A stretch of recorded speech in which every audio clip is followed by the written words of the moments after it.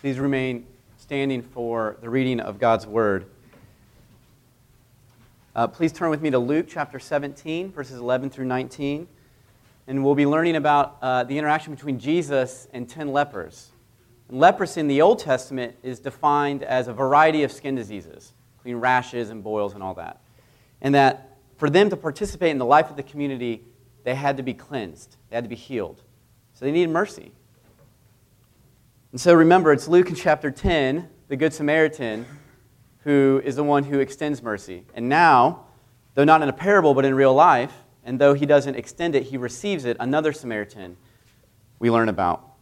So read now and hear now with me what God does, what Jesus responds to people in need of mercy.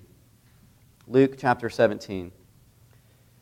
On the way to Jerusalem, he was passing, that is Jesus, along between Samaria and Galilee. And as he entered a village, he was met by 10 lepers, who stood at a distance and lifted up their voices, saying, "Jesus, Master, have mercy on us." And when he saw them, he said to them, "Go, show yourselves to the priests." And as they went, they were cleansed. Then one of them, when he saw that he was healed, turned back, praising God with a loud voice. And he fell on his face at Jesus' feet, giving him thanks. Now he was a Samaritan. Then Jesus answered, "Were not 10 cleansed? Where are the 9? Was no one found to return and give praise to God except this foreigner?" And he said to him, "Rise and go your way. Your faith has made you well."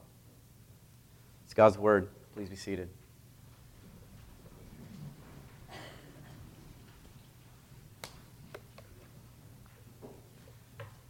Have you ever seen someone filled with so much gratitude that they were unable to speak? I saw a YouTube video a couple years ago of this girl throwing out, a teenager, maybe 15 or 16, throwing out a first pitch at a minor league baseball game.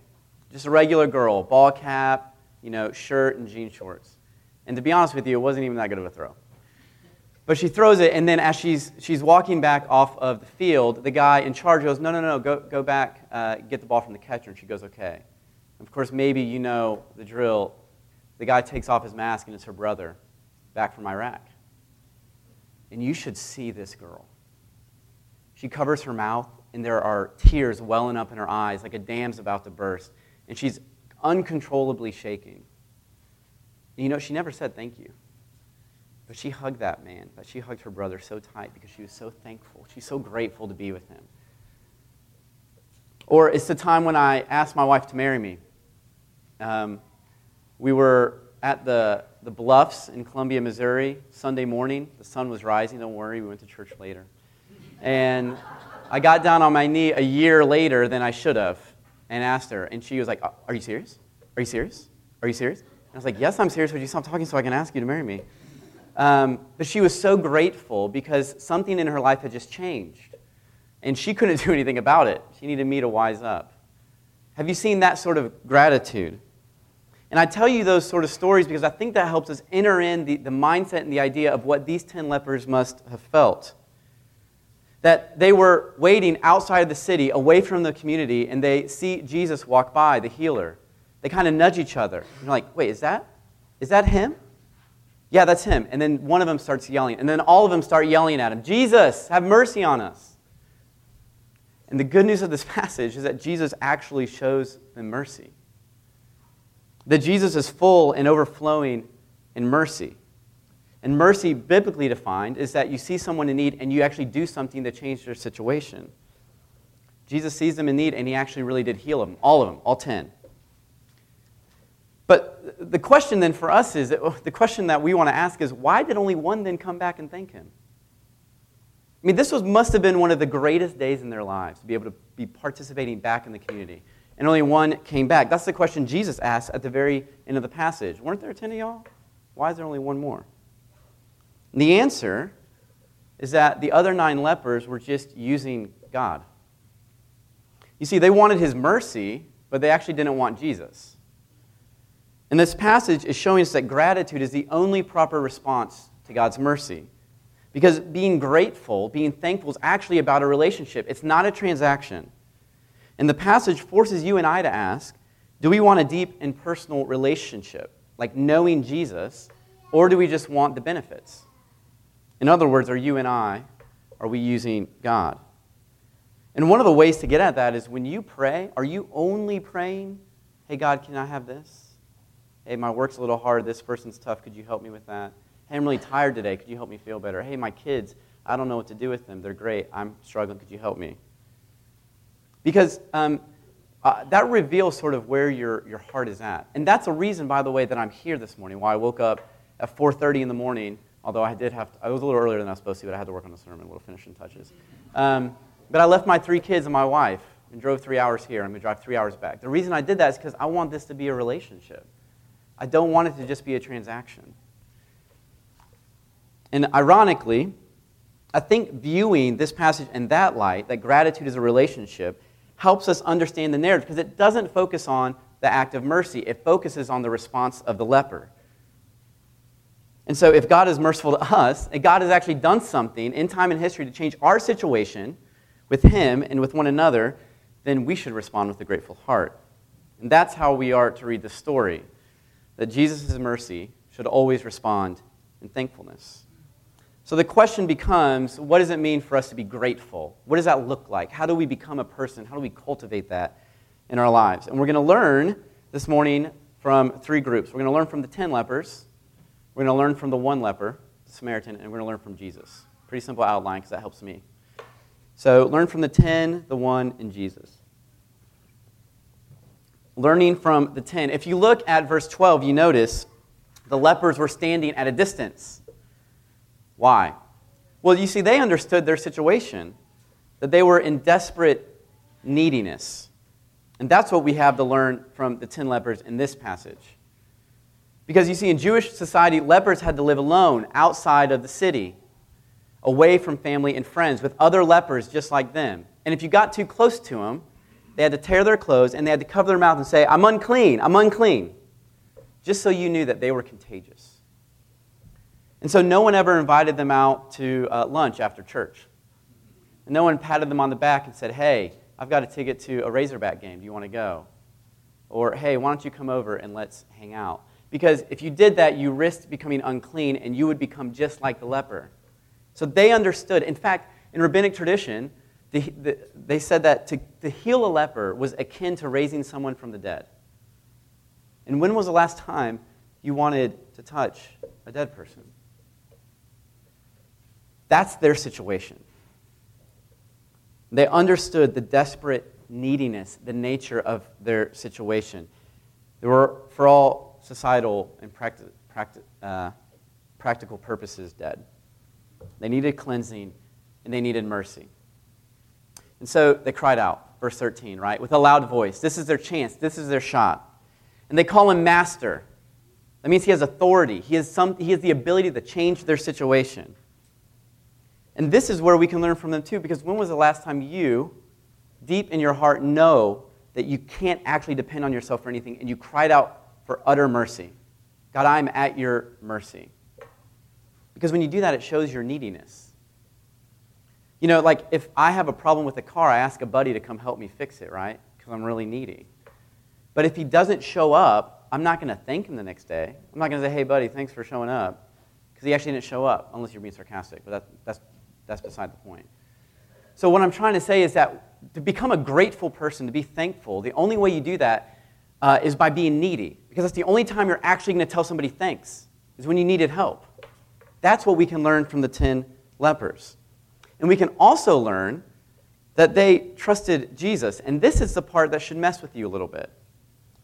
To be thankful people, we have to trust Jesus. Look at verse 14. When he saw them, Jesus said to them, go show yourselves to the priests. And as they went, they were cleansed. It said all of them, all 10.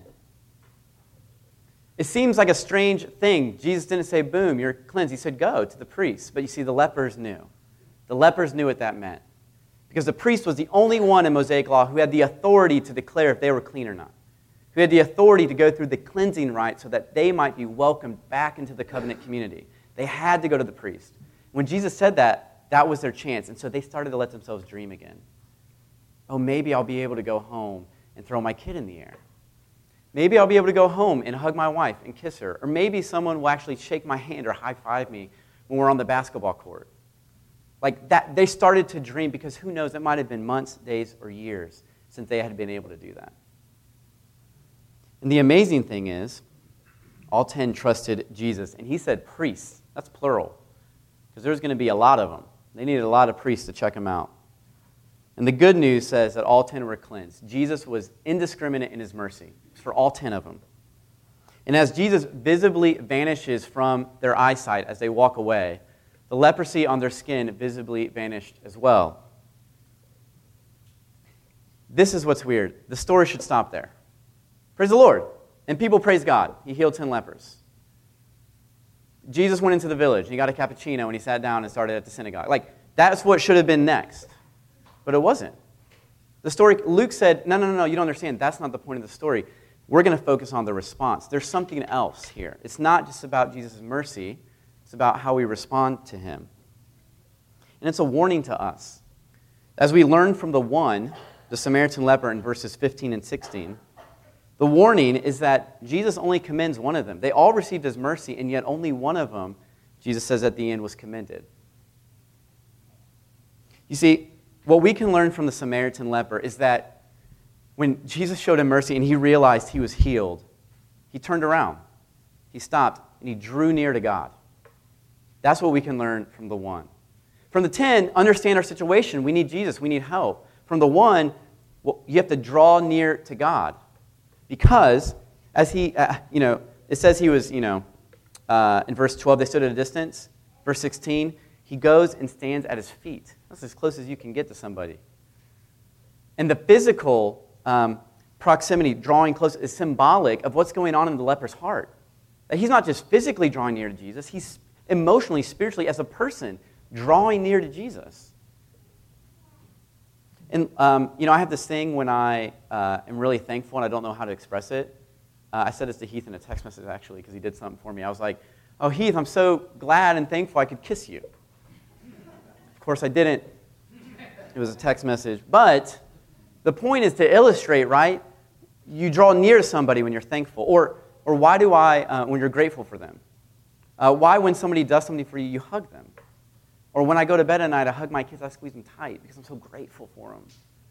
That the physical touch and drawing near to one another is representative of relationally, spiritually, emotionally, how close you are to them. And that's the same with Jesus. That's the same with our relationship with God. And so what does it mean for us to draw near? Jesus physically isn't here, but his church body's here. But another way I think that we can draw near is through prayer. And if you notice, when he drew near, he had a loud voice. Luke makes this explicit because the 10 lepers were using their voice to ask for God's mercy, but only one actually used his voice for gratitude. That's the difference between using someone and having a relationship with them. That you want to use them and you'll use your voice to get something from them, but you won't use your voice to draw near to them, to thank them, to be grateful for them. So this begs us to ask, which it forced me to ask, is how is your prayer life? So it's not just in your prayers, it's actually a good thing we learned from the lepers, right? To ask God for mercy. I kind of was having that, hopefully you felt that tension of what I was saying. But it's also good to thank him, to be grateful. So when you're going to God, are you only, asking him for mercy, or are you only thanking him when you get a promotion, a job, or things are going well in your life, when life is working for you? Or are you willing to thank him just because you're near to God, because you're near to Jesus, because of the cross? That's the question here. And, honestly, in my own life, as a new campus minister at RUF, as I've gotten there, I got ideas, right? We all got opinions.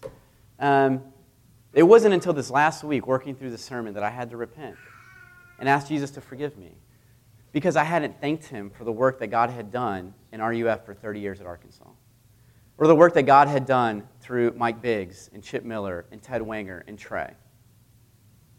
And so I had to repent and ask the Lord and just say thank you. And I had to thank him for the work that he's doing in those students for 18 years before I'll even meet them this fall. That God is somebody who should be grateful and thankful for. So third thing, the last but not least, Jesus. How can we learn from Jesus? How can we cultivate thankfulness in our heart? How can we learn from Jesus to do that? Here's what it is. That our gratitude, our thankfulness, our life with Jesus is actually an indicator of whether we know Jesus. That's a strong statement, but it's at the very end here. If we are grateful, then we know Jesus. The goal of God's mercy is that we would know Jesus. And that gratitude as a Christian means having a relationship with Jesus. And we see this in verse 19, where he gives the Samaritan the same leper as he gave the 10. Rise and go. But he adds something different this time. He says, your faith, in verse 19, has made you well. Or if you have a footnote in the ESV, another translation is, has saved you. And that word for saved is the same word we get for salvation. It's not just a word that is a physical word. There's another word in here for healing and cleansing Luke could have used, but he used this word. So we have to understand what is your faith has saved you, right? What does that mean? And ultimately, what this faith is, as one commentator said, his gratitude has revealed his faith. And his faith in what? In himself? In the healing? His faith in Jesus. Jesus Christ, the response to the physical healing revealed how he feels about Jesus, his relationship to God. And that the Samaritan believed in Jesus. And what is this has saved you part? As I said, that word, right, means a physical, holistic, spiritual cleansing. Something to deal not only with our physical pain and our circumstances, but also this inner turmoil, our sin, our regrets, our past mistakes. What do we do with that? And it's interesting that, as an aside, Jesus says this phrase 4 other times in the Gospel of Luke. Luke 7, he says it to a prostitute, a woman of the city. Luke 12, it's a woman who has discharge. Here, it's a Samaritan leper. And in 18, it's a blind person. Are we, myself included, are we willing to, identify with those kinds of people? Because Jesus is. In fact, God saves those kinds of people. Because the Samaritan, I don't have time to get into this, but the Jewish person would have looked at them as a half-breed, a sellout, a mixed race, only in blood and in worship. And they were enemies. And for the Samaritan to come back, the Jewish person would have never believed that. But that's the kind of person that Jesus identifies with. That's the kind of person God saves, the needy ones. And so, of course, his response of gratitude doesn't save him. That's what the phrase means. It didn't save him. But the mercy of Jesus saved him. He's the source of salvation. But faith is the means by which that the leper's connected relationally to him. That's what this phrase means. And no analogy is perfect, but it's like if you're on a stranded island, your boat crashed, like Tom Hanks in a beach ball, you're going a little crazy. You can build a smoke fire, right? And that signal fire, a helicopter sees you and saves you. And you might even say, man, that smoke signal saved me, But of course you don't mean that the smoke signal was the thing that got you off that island. The helicopter was actually the thing that got you off the island. The helicopter rescued you. But the means by which you were able to connect and be saved with that helicopter was that smoke signal fire. Now, of course, we believe God grants us faith too. I mean, there's a lot there. Don't push the illustration too far. But do you understand what that's what's happening with your faith has saved you? Is that your faith has connected you to Jesus because you're grateful. And that, by the way, that's why gratefulness is so hard. Because it's a relationship. That's why when you have a friendship or a marriage for a long time, it's hard to cultivate this. It's easier to go cynical than to be grateful because it's a relationship. And that takes time. That's hard. That's difficult. So the good news of this whole passage is not only that we can cultivate thankfulness because we cry out for mercy, we understand our situation, or as the one leper, we draw near to God in prayer. He hears our mercy. He responds to us. But it's actually this. At the very end, this is the coolest part, is that our gratitude to Jesus reveals that we want a relationship with him, but his mercy to us reveals that he wants a relationship with us. That Jesus actually wants to know us, to be in a relationship with us. And this is why, at the Lord's Supper, when we celebrate it, Jesus took that bread, remember, and he gave thanks. We kind of gloss over that. But he gave thanks, and he broke it. The body that was to represent his death on the cross. He gave thanks for the wine that was to represent his blood poured out for the forgiveness of our sins. How could he be thankful for that? How could he be grateful for that? It's because he was dying for you. He was dying for me. And that even when we're not grateful, the mercy of God on that cross covers us and covers our sins. And that if this morning you feel sort of, I don't know, as I felt this week, Lord, I don't feel like I'm really that grateful of a person. The good news is that we can go to Jesus and get on his knees and praise him and thank him for the cross. And that the cross and his mercy makes us right with him. Because he died because he wants us.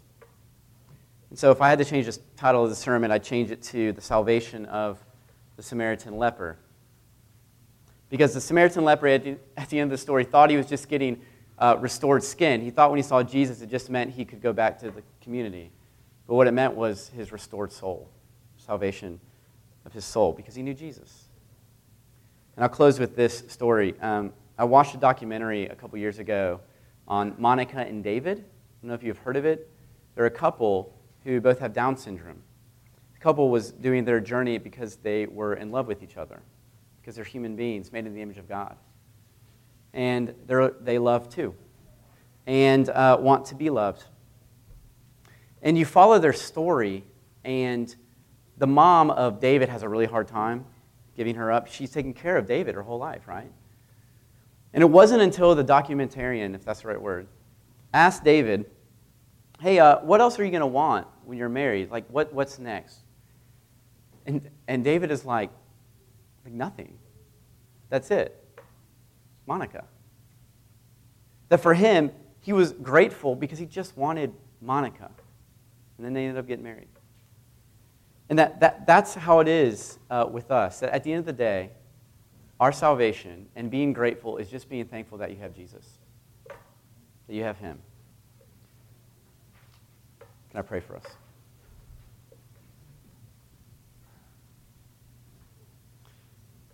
Father, we thank you so much for your great love for us, that while we were still sinners, Christ died for us.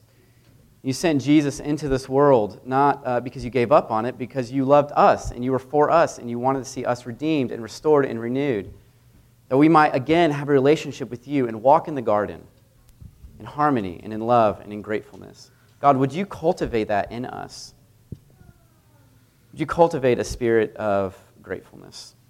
And only by the mercy of Jesus are we able to do that. In his name we pray. Amen.